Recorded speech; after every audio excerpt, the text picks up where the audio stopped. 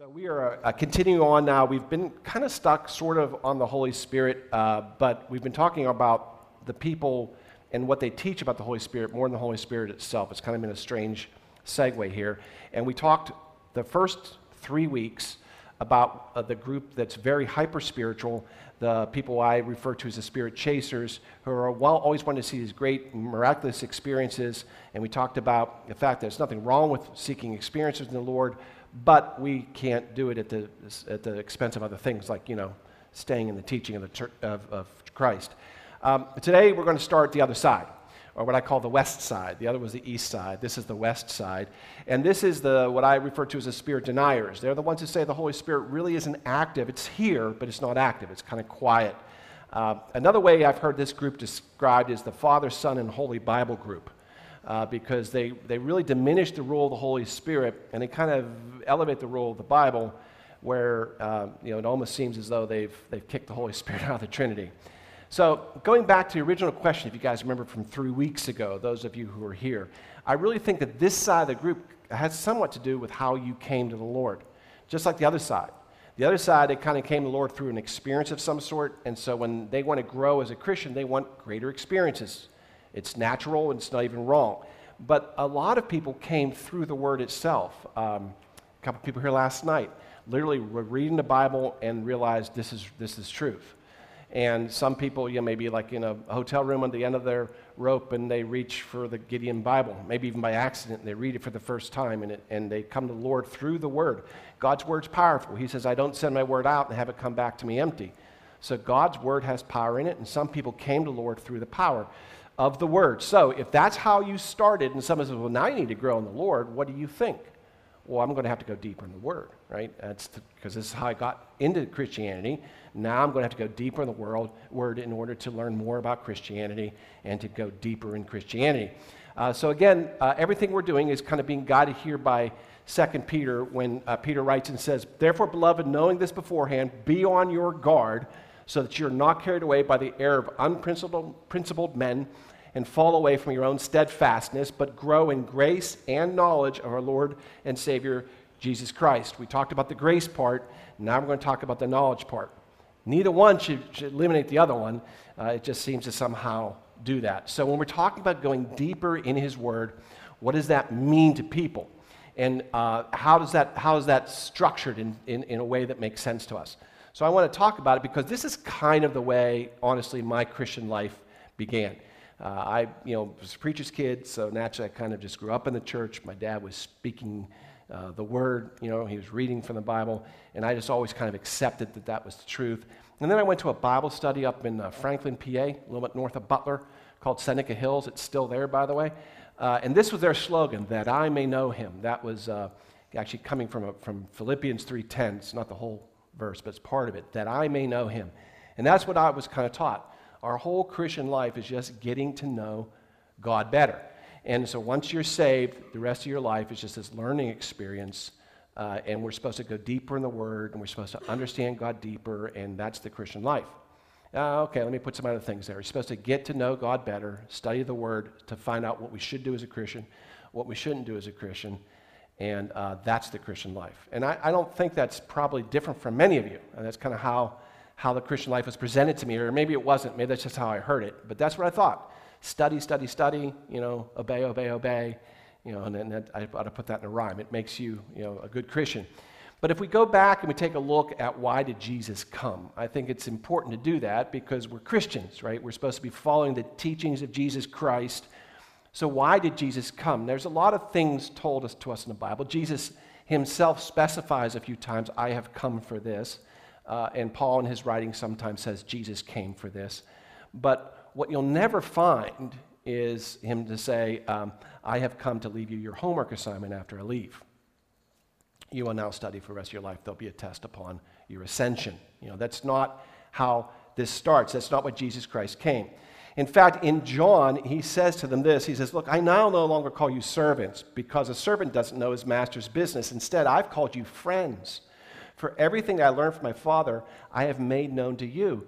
He says, I'm bringing you in now as friends. And later he talks about actually abiding in the Lord. And when Paul writes about it, he puts it this way, God sent forth his Son, Jesus, born under the law, so that he might redeem those who were under the law, that we might receive the adoption as sons.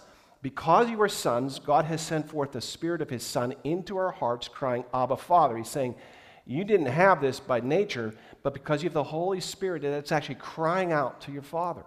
There should be a yearning in you for your Father.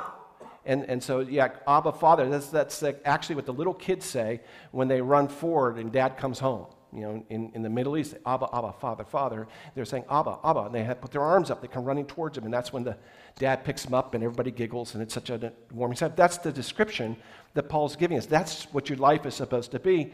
Therefore, you're no longer a slave. You're no longer servants. Same thing Jesus said. But a son, and if a son, you're an heir through God. This is how you have a right to come into heaven. So that's the purpose of Jesus coming.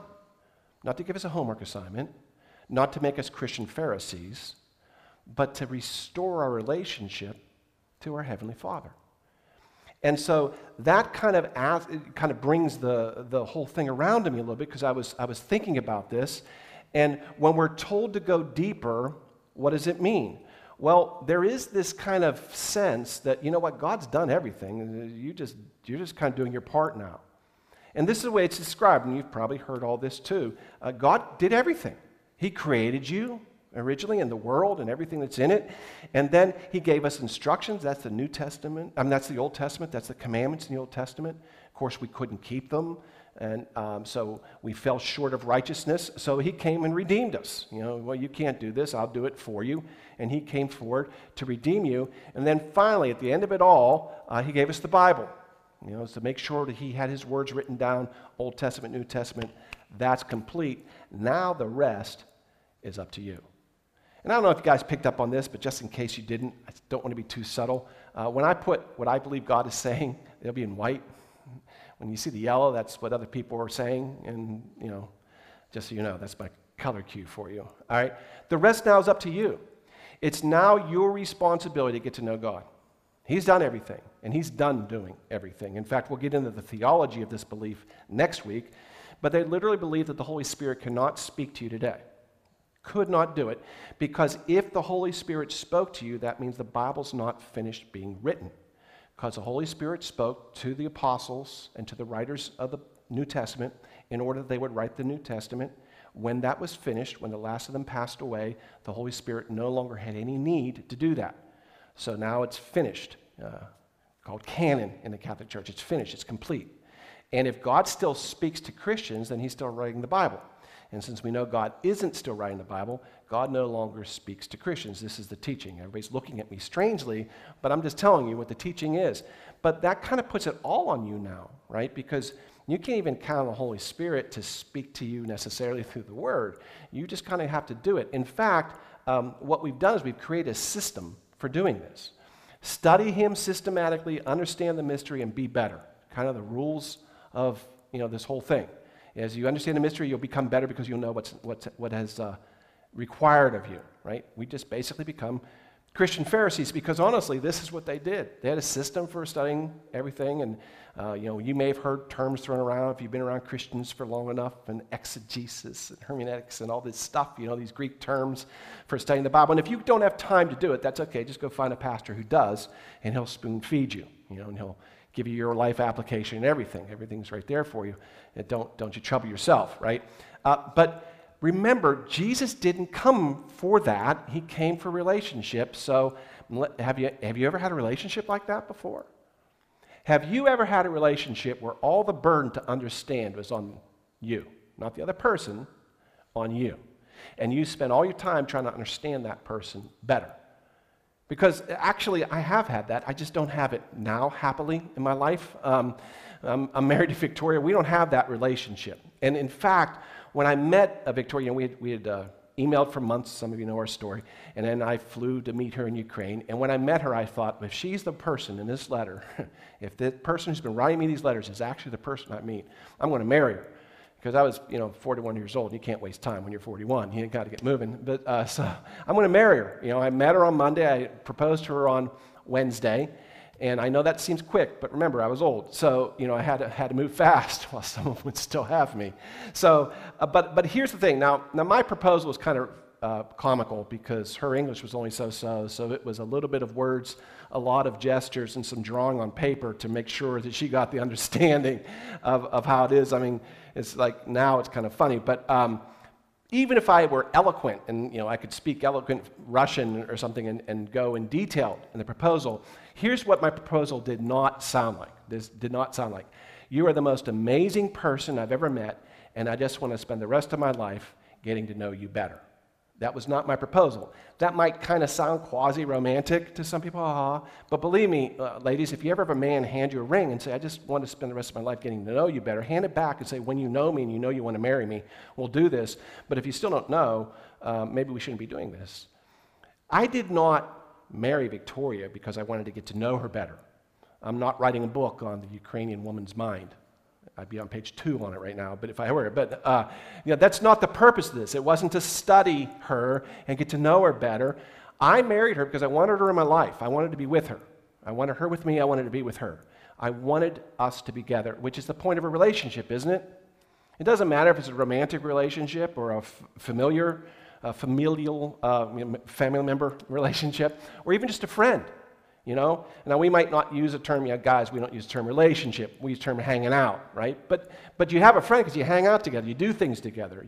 And that friendship is based on what? Doing things together. Guys especially, it's all based on doing things together. Women, they get together, share, and talk. Guys get together and we, go shoot things or something. But we do things together, right? That's the whole point. The relationship is built on this, being together.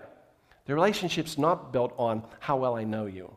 Now, as a matter of fact, because I am not completely, totally clueless, in the 17 years almost that we've been married, I have learned things about Victoria, right? Things I didn't know about her when I proposed to her.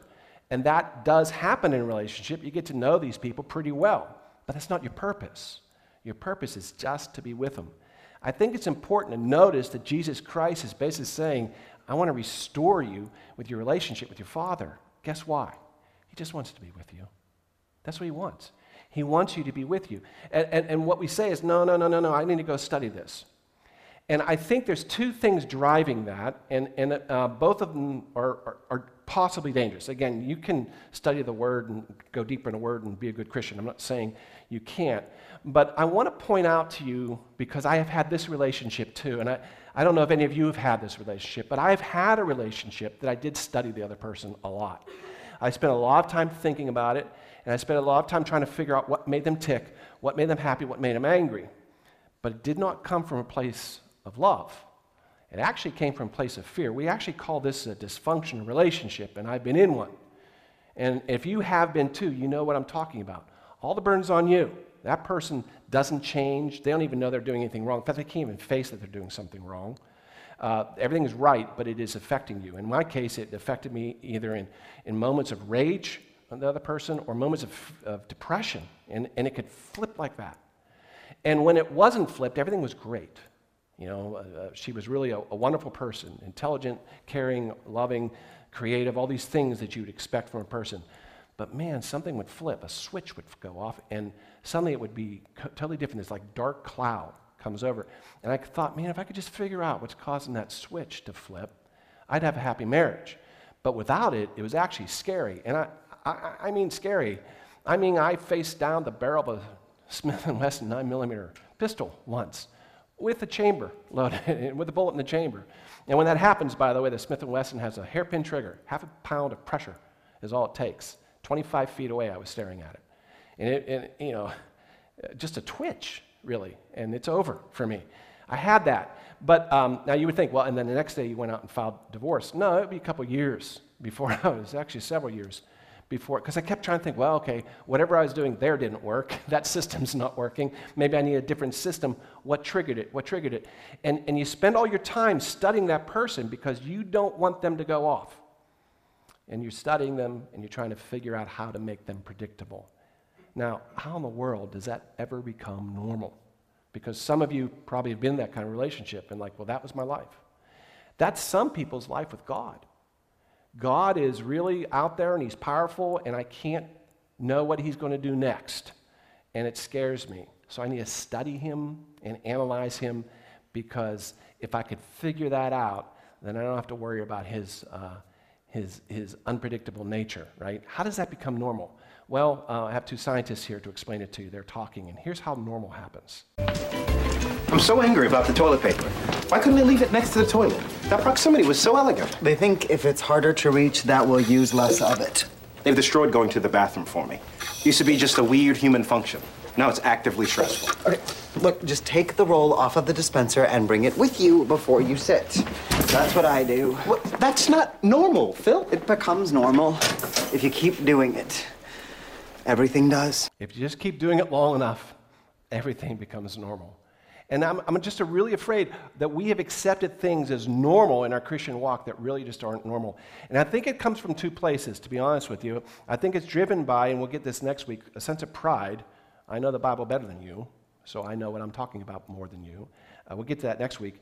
But I also think it comes from a place of fear for some people. They really honestly are fearful of what God will do. I had this happen after I was a pastor. This is a true story. A woman who worked in retail told me one day, well, God certainly taught me a lesson yesterday, because I made the mistake of asking her how to go. How you doing? I think that's all I said. Sunday morning, how you doing? Dangerous question sometimes. Some of your answers are scary. And so she's, well, God taught me a lesson yesterday. Oh, really? I like learning lessons from God. What did God tell you? What happened was I was mean to a customer at work. And I could tell I was mean. I was a little short with her, and I was just having a bad day. And I just felt convicted by the Holy Spirit that that was wrong, and I should apologize to her. And I saw her a couple other times, and I didn't do anything. I just didn't. And I know I should have, and so God got me back for that. And on the way home, my car ran out of gas. I said, really? That's what he did? He sent Gabriel to siphon gas out of your tank? Is that what he did? And I ran out of gas. That's God teaching me, and it was a good lesson because it started raining on my walk home, or walk to get gas. I'm like, wow, I think you should probably learn that when your little E-light comes on, you put gas in the car. I think that's probably the lesson here. I don't think God sent an angel to siphon gas, but that is really honestly what some people think. God is looking for you to get out of line, and He's going to whack you back in. And it's scary because He'll do these things, and some people really are convinced of this. They've been taught that they're evil, wicked people, and that part's true to a degree. I mean, we don't have the righteousness, and because of that, God has no choice but to punish you, punish you, punish you. Not future punishment, right here, right now. Every time your life goes bad, it's God trying to teach you a lesson. Listen, God uses bad things in your life to teach you a lesson. He certainly does. But it doesn't mean He sent the bad thing in your life to teach you a lesson. I mean, I've had a lot of bad things in my life happen that were self-inflicted. And even through my self-inflicted stupidity, God taught me a very valuable lesson. But that doesn't mean God sent me to be stupid. I will just make Mark stupid today, so he does this stupid thing, and then I can finally teach him because he's stubborn. That's not how this works. But yet there is this thing that you've heard of, because preachers like to preach on it, called the fear of the Lord. It's a thing. It shows up in the Bible like the Old Testament 32 different times. The fear of the Lord, the fear of the Lord. And one of the best examples of it is in Proverbs. The fear of the Lord is the beginning of wisdom. The knowledge of the Holy One is the beginning of understanding. That's pretty clear. If you want to be wise, it starts with the fear of the Lord. That's how it starts. And then when you understand the knowledge of the Holy One, that's God. When you start understanding who God is, that's the beginning of all your understanding. So that's right there in the Scriptures. So clearly God's telling us, fear me, fear me, fear me. We've even heard that expression used, right? Some people, I'm going to put the fear of God in them, which they never mean the fear of God, right? But they mean the fear of them. But they're trying to say, yeah, you need to be God-fearing. And that used to be an expression you'd hear. I don't think you really hear so much of it anymore, but that used to be an expression, God-fearing. Well, what does that even mean? Well, the interesting thing is if you jump over the New Testament, you have this very peculiar verse. John's writing in a letter, and he says, look, there is no fear in love. Wait a minute, what? Fear of the Lord is the beginning of wisdom. There is no fear in love. In fact, perfect love casts out fear. So he's saying perfect love, that'd be God, right? Casts out fear. Like, what is going on here? Now, when you see these things, what you're hoping for, so I'm going to go do a deep etymology dive of this word fear, and we'll go back and do a deep etymology dive of the Hebrews fear, and I'll find the difference. And unfortunately, Hebrews is using almost the same word or the same connotation as we see here in the Greek. It's the same idea. It's the same. It's fear, and they're both talking about the same thing. So are they contradictory? No, actually, they're complementary. This is a continuation of the thought. Watch, because fear involves punishment, and the one who fears is not perfect in love. What John is saying here is that God wants you to be obedient out of love, not out of fear. If you love the Lord, you don't need to fear him to obey him. Parents, isn't that what you want for your kids?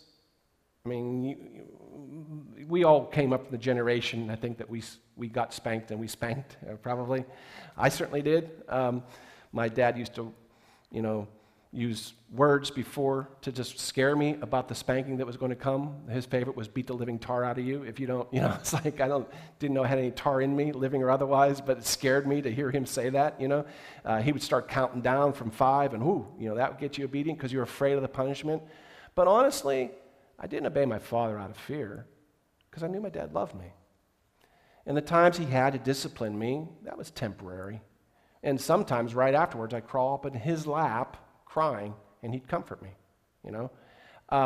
So to this day, there every now and then, it doesn't happen often, that I'll do something. I'm like, my dad would have been proud of that. It's just like, little stupid stuff, but, I moved a bookshelf up into my office and was putting my books out instead of being in the box. So that would make my dad proud. I didn't do it for that reason, but I know that it would have. Because my father loved me, and I knew that he was trying his best to instruct me in the right way to live for my sake, not for his. He's gone, but the teaching lives on. And the Holy Spirit is here to instruct you and bring you into the fullness of God. And he wants you to do it through love, not fear. That's what John's saying here. He's saying, look, if you really have the Spirit of the Lord, you won't have a spirit of fear. And there's a difference between being afraid and having a spirit of fear. And Jesus says this, if you love me, you'll keep my commandments. Not if you fear me. If you love me, you'll keep my commandments. And here's what I'm going to do. He says, I'm going to ask the Father, and he's going to give you a helper that he may be with you forever. That's the Spirit of truth, whom the world cannot receive because it doesn't see him or know him, but you know him because he abides with you and will be in you. He's saying, look, I'm going to give you the Holy Spirit, and you're going to follow my commandments out of love, not out of fear, out of love. We're supposed to be Holy Spirit-led. We're not supposed to be spirit of fear-driven. And I always tell people this, Holy Spirit leads, the devil drives. If you feel yourself being driven, it's not coming from God. God doesn't drive. And if anybody's trying to make you make a decision right now, act before midnight tonight, we'll throw in the Newt Ginsburg knives or whatever the thing is, act right now, that's probably not coming from God. I don't know, and you know why you know that? Because the infinite God doesn't need to put you under a deadline. He would have set this up way before the deadline. He knew that whatever you're dealing with in your life, he knew it was coming. He didn't need to wait till last minute. You have to do this now. Right? If you're feeling driven, it's not coming from God. Now, there is a fear that drives you. There is. That's not the fear that God wants you to have at all. So what kind of fear drives you? So I want to talk about 2 fears in the time we have left. That's all we're going to get to today. I want to talk about human fear, and I want to talk about holy fear. Because they're different. They feel different. You know it. And I'm going to describe some situations, and you'll know when you have felt holy fear and when you have felt human fear. And holy fear is actually there for your benefit. Human fear is the devil's just trying to drive you. Okay, so there are certain things that you are afraid of on a human level. There's only one that the doctors have decided, and I don't know how they know this, is instinctive to all humans. Does anybody know what that is? Anybody know what the only one instinctive fear? Anybody can guess? No? Okay, fear of falling. I don't even want to know how they know that. I think it has to do with some kind of sensors and pranks played on newborn babies. But they actually can tell you that a newborn baby is afraid of falling, which is weird because those of you who've had newborn babies know they couldn't fall if they wanted to. They can't roll over or anything. But there's a natural fear of falling in all of us. So we'll count that out for a moment. Let's look at the rest of them. Because every other fear, according to doctors and psychologists, has been learned. But there still are natural human reactions that have caused this fear to be learned. So I'm going to give you one of my wife's, just because, I'm going to tell stories on her here today. My wife is afraid of spiders. Now, she is a strong woman. She is a courageous woman, but she's just unnaturally afraid of spiders. Like I said last night, If in the future she's sitting at Round Hill Park on a blanket and her little granddaughter's behind her, and a grizzly bear comes out of the woods and all she has is a shovel, my money's on my wife, all right? She's a brave woman, but she loses it when she sees spiders. She's convinced they're all capable of jumping 10 to 15 feet at a time, and they all have hidden fangs. And it doesn't matter what variation of spider we're talking, they're all deadly, right? And that's not as weird as some of you are nodding. It's like, yep, yeah, amen, sister. Let's start the anti-spider club at Spirit Chapel. It's not just spiders, right? There's other things too. They all fall in the same category, cockroaches and snakes and lizards. Basically, they're all things that are ugly. And there is this natural revulsion to ugly things. And we see that in almost everything. Now, you can force yourself past the fear. You know, I know people pet snakes and pretend they love them, but that was something they learned to do. And sometimes it's a good thing to put past that. We may have somebody in our lives who's maybe disfigured, and you're kind of, the natural reaction might be revulsion, but you learn to look past that, and you learn to look to the person, and that's a very important thing, right? So we can get past it, but our natural instinct is to be afraid of something that's ugly. We're also afraid of alien things, not just aliens coming down in spaceships, although if they ever did that, I'm sure we'd be afraid of that too. And I'm talking about things that are just like unnatural to us. Like if you're walking through, I don't know why you would do this, Round Hill Cemetery at night, you're just kind of walking through the grounds whistling, and suddenly you heard something calling your name, and you couldn't place it, then you would say that's unnatural, and you would quicken your pace. No matter how brave you are, there'd just be something about you just like a little bit faster. You feel this little prickle in the back of your neck, because it's not natural to have something from a graveyard calling your name. It's kind of weird. That's unnatural. It's alien to us, and it will cause you fear. Anything is unnatural or alien. If you ever have something happen, I was walking out last night with the dog, trying to get him to go to the bathroom before we all went to bed, and I was walking down the steps with him, and something tapped me on my shoulder. It was freaky, right? Well, here, my wife been cutting branches, and she leaned them up, and there were some that were leaning over. And the weird thing was they're like 4 feet apart, which was just perfect, because I felt it tap me, and I looked, I didn't see anything in the dark, right?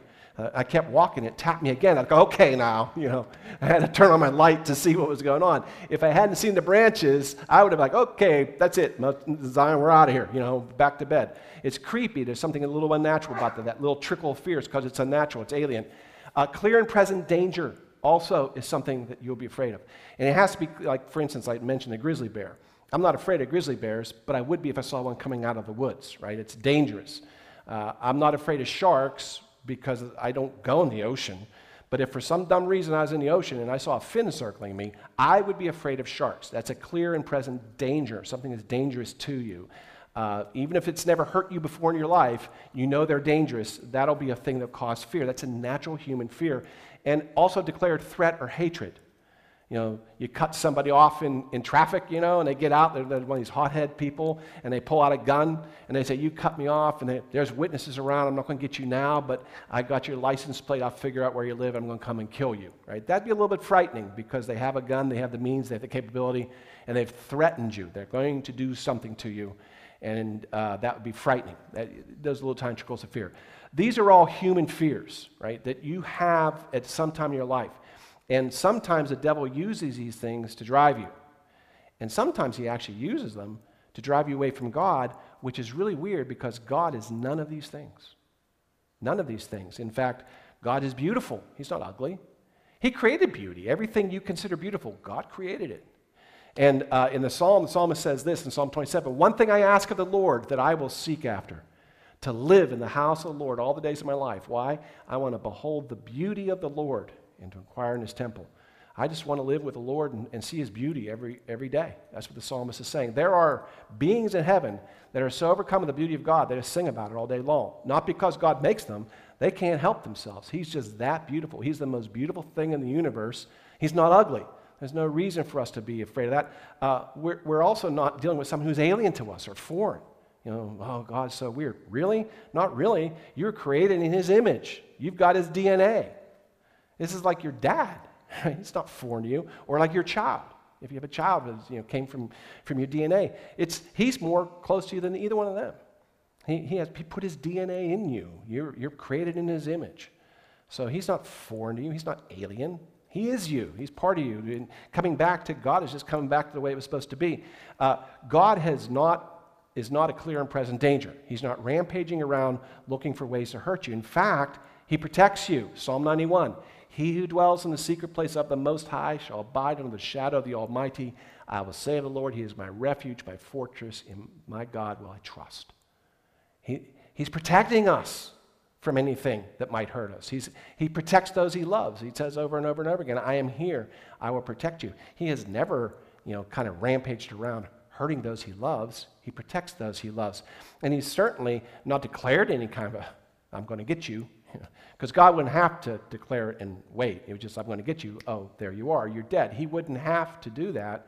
But he's never said, I'm going to get you. He's not after you like that. He's trying to get you back. That's what he's trying to do. That's his declared purpose, is to get you back. And in Isaiah, it says this, when you pass through the waters, I'll be with you. I'm not going to get you. I'm going to be with you. Through the rivers, they won't overflow you. When you walk through the fire, you won't be scorched. The flame won't burn you. He said, I'm going to actually place myself in harm's way to protect you. I will be with you in those times to protect you. He hasn't declared any kind of threat or hatred to you. He's only declared your safety is important to him. And that's what he says. So none of these things should cause fear of the Lord. He's none of these things. The natural kind of human, we could go on, we could list a bunch of them. None of these things that we think about when we name fear applies to God. So what are they talking about when we start saying the fear of the Lord? Well, we get an idea if we keep looking in the scriptures, because eventually we get them both in the same word, right? So in Psalm 33:8, the psalmist says this, let all the earth fear the Lord. Let all the earth fear the Lord. Let all the inhabitants of the world stand in awe of him. And this word awe is oftentimes translated fear, because there is a sense of fear that exists in awe. The Hebrew word, in case those of you like to know these things, actually means to stand in awe of or to shrink in fear. It's both. Stand in awe, shrink in fear. But it's just like there's something so awesome that it arrests you, right? But listen, awe is simply static fear. Because awe can turn to fear, but it isn't normally. Normally when you're in awe of something, and look, we totally misuse the word awesome today. I get it, Getting the last piece of pizza is not awesome. Oh, there's pizza left. Awesome. No, that's not awesome. You're not standing in awe of pizza. I don't care how good it is. But there are certain things in your life that do cause awe, and you have felt these. And when you feel these, I want you to think about God, because this is the kind of thing that is supposed to draw us to God and give us an idea of what it means to serve an awesome God. So I'm going to give you 4 of them. There's probably more, but I came up with 4. 4 things that cause awe. Great size. Big, really, really, really big things are awesome. Have you ever been to Niagara Falls? Man, that place is awesome. I don't know if you've ever been. There's a little cliff that you can go under, and you watch the water fall over top of you. It's like the entire ocean falls every second. It's like unbelievable how that is. They even had that boat, that Made of the Mist boat that goes up right next to the fall, and it's like splashing with water and everything else, and you can't even hear when you get down there. The roar of that is just amazing. Maybe you've been in the Grand Canyon or something, but there's size has an awesomeness to it. And that is something that we could say that God is, and we would be right. Who has measured the waters in the hollow of his hand? That's the oceans he's saying. He says he holds that in the hollows of his hand. He says, or the breadth of his hand marks the heavens. So, he's like, okay, from here to here, that's your galaxy. God's really big. God has an immense size to him. And if you ever really saw him, if you ever came in contact with God, and you saw him in all of his size and all of his glory, it'd just be mind-numbing. It's awe-inspiring. Have you ever had a moment where you've been staring at something and forgot to breathe? It's breathtaking. You've heard that expression, it takes your breath away. I mean, there aren't many things like that, but if you've lived a while and you've seen some things, there has been a moment I should start breathing again, because it just took your breath away. This is this awe we're talking about, and it's not far from fear. Let me give you an example. If I were in that little Made of Mist boat, and we're kind of curling around, Niagara Falls, and it's falling down, and it's kind of cool, and then all of a sudden I hear this is your captain speaking. I have some bad news for you. We have lost all power in our engines, and the current is drawing us inexorably closer to the falls. If any of you know any prayers, now would be the time to save them, right? My moment of awe has just turned into my moment of sheer terror and fear because I realize I'm moving towards that and I can't stop it, right? That's what I'm saying. Awe is simply static fear. It's coming in there. Okay, also power. We talk about power. Power, God is very powerful. He counts the number of the stars and calls them all by name. Great is our Lord and mighty in power. His understanding is infinite. It's extremely powerful. He created the most powerful thing in the universe with his word. I mean, everything comes from the sun, right? We know the sun's this huge, powerful thing. It's, I forget how many I used to know. Something like 157 nuclear power plants operating at once. It's the sun. And he simply said, let there be light. And there it was. With his word. That's powerful. That's immense power, right? If you've ever, I don't know who did this when they were a kid. I thought a lot of people did, but last night people were out looking at me like I was nuts. So maybe it's just me. And take a 9-volt battery and stick it on your tongue. Has anybody ever done it? Okay.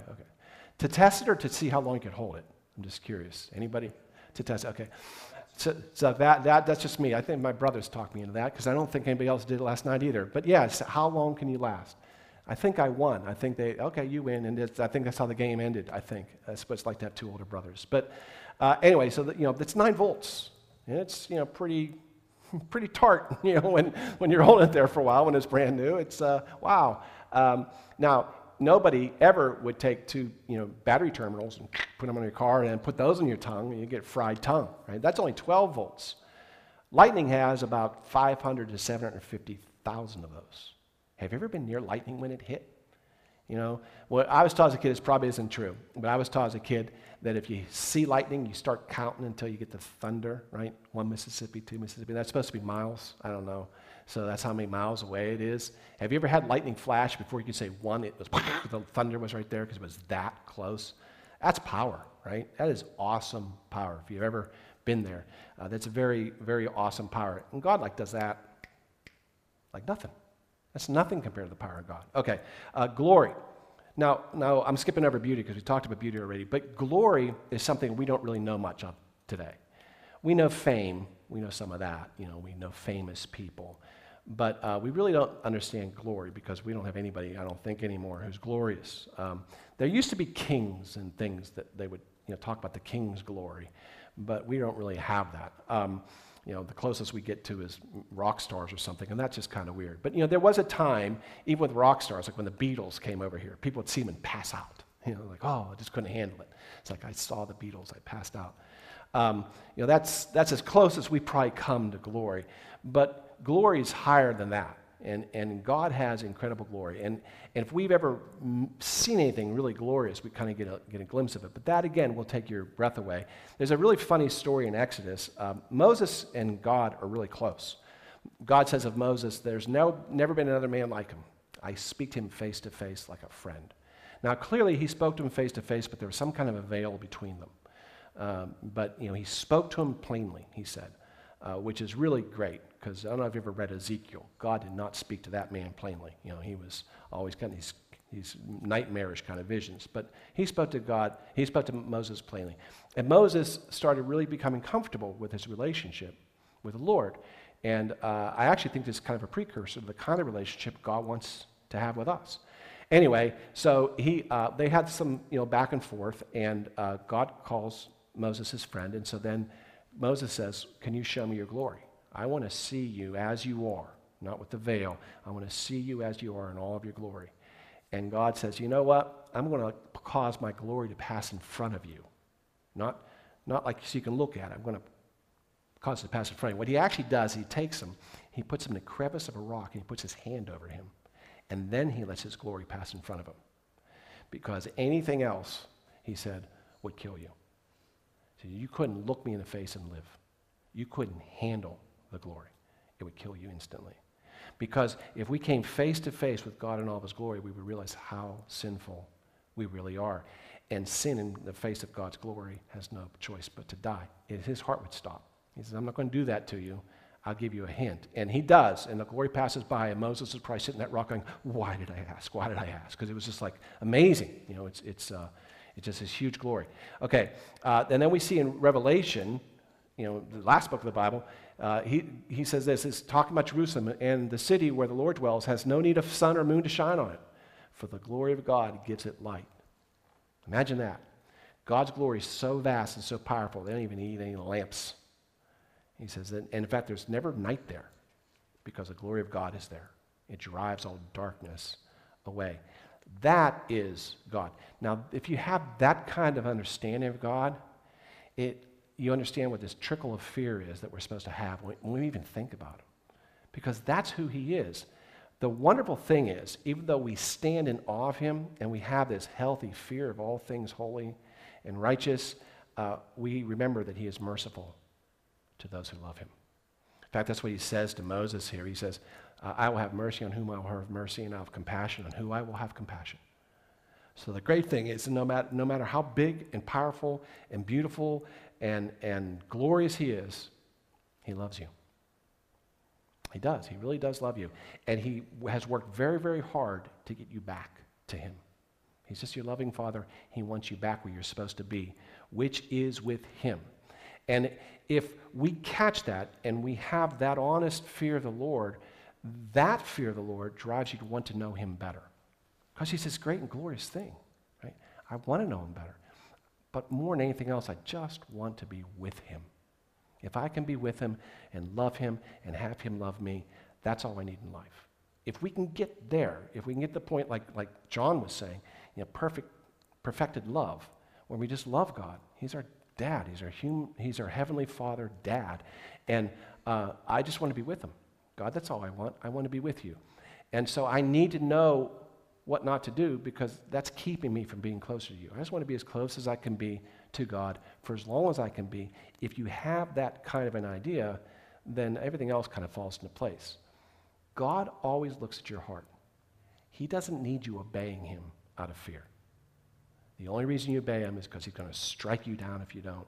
Is not what he wants. He could have had that relationship, but that's not what he wants. That's Pharisees. Jesus did not come to make you Christian Pharisees. Jesus came to make you children of God. And as long as your heart's in the right place, you don't have to worry about a lot of the things we spend a lot of time fearing. We don't have to worry about, but our heart needs to always be after God. Our heart needs to be in the right place. He knows, by the way, while you're studying his scripture. And some people are doing it out of fear, and some people are saying, I just want to know how much sin I can get away with and still make it to heaven. There's two of the wrong reasons to study scripture, and I think it's a lot more prevalent in the church than you think. Jesus speaks on this a little bit, and I'll close with this. Do not fear those who can kill the body, all the human fear that you have. He says, don't worry about that. They're unable to kill the soul. Rather, fear him who has the power to destroy both soul and body in hell. That's who you should be afraid of, he said. Not the stuff happening here on earth. You're focused way too much on that. Worry about what happens. In other words, what Jesus is saying is, look, it's not God's unpredictable actions that should make you fear. Because that's what, a lot of people, if I could just make God predictable, then I can know how to get all my prayers answered and how to not make him mad, right? I just want to make God predictable, that's all. And he's unpredictable to me now, so I'm going to try to learn more. Jesus says, don't worry about God's unpredictable nature. What you should be worried about is the predictable nature of God. Because the predictable action of a just God who gave you the opportunity to repent and come to him, and you didn't, his only recourse, the only thing a just God can do is to send you to hell. That's it. Jesus says, don't worry about the unpredictable stuff. You should be worried about the predictable thing. Because a just God has to send sinful creatures to hell. Has to. Which is why he is giving you an outstretched hand, Jesus Christ's blood-stained outstretched hand, and the Holy Spirit to guide you. That's what we should be thinking about. Would you all please pray with me? Heavenly Father, I thank you that you have done so much for us and you don't leave it to chance.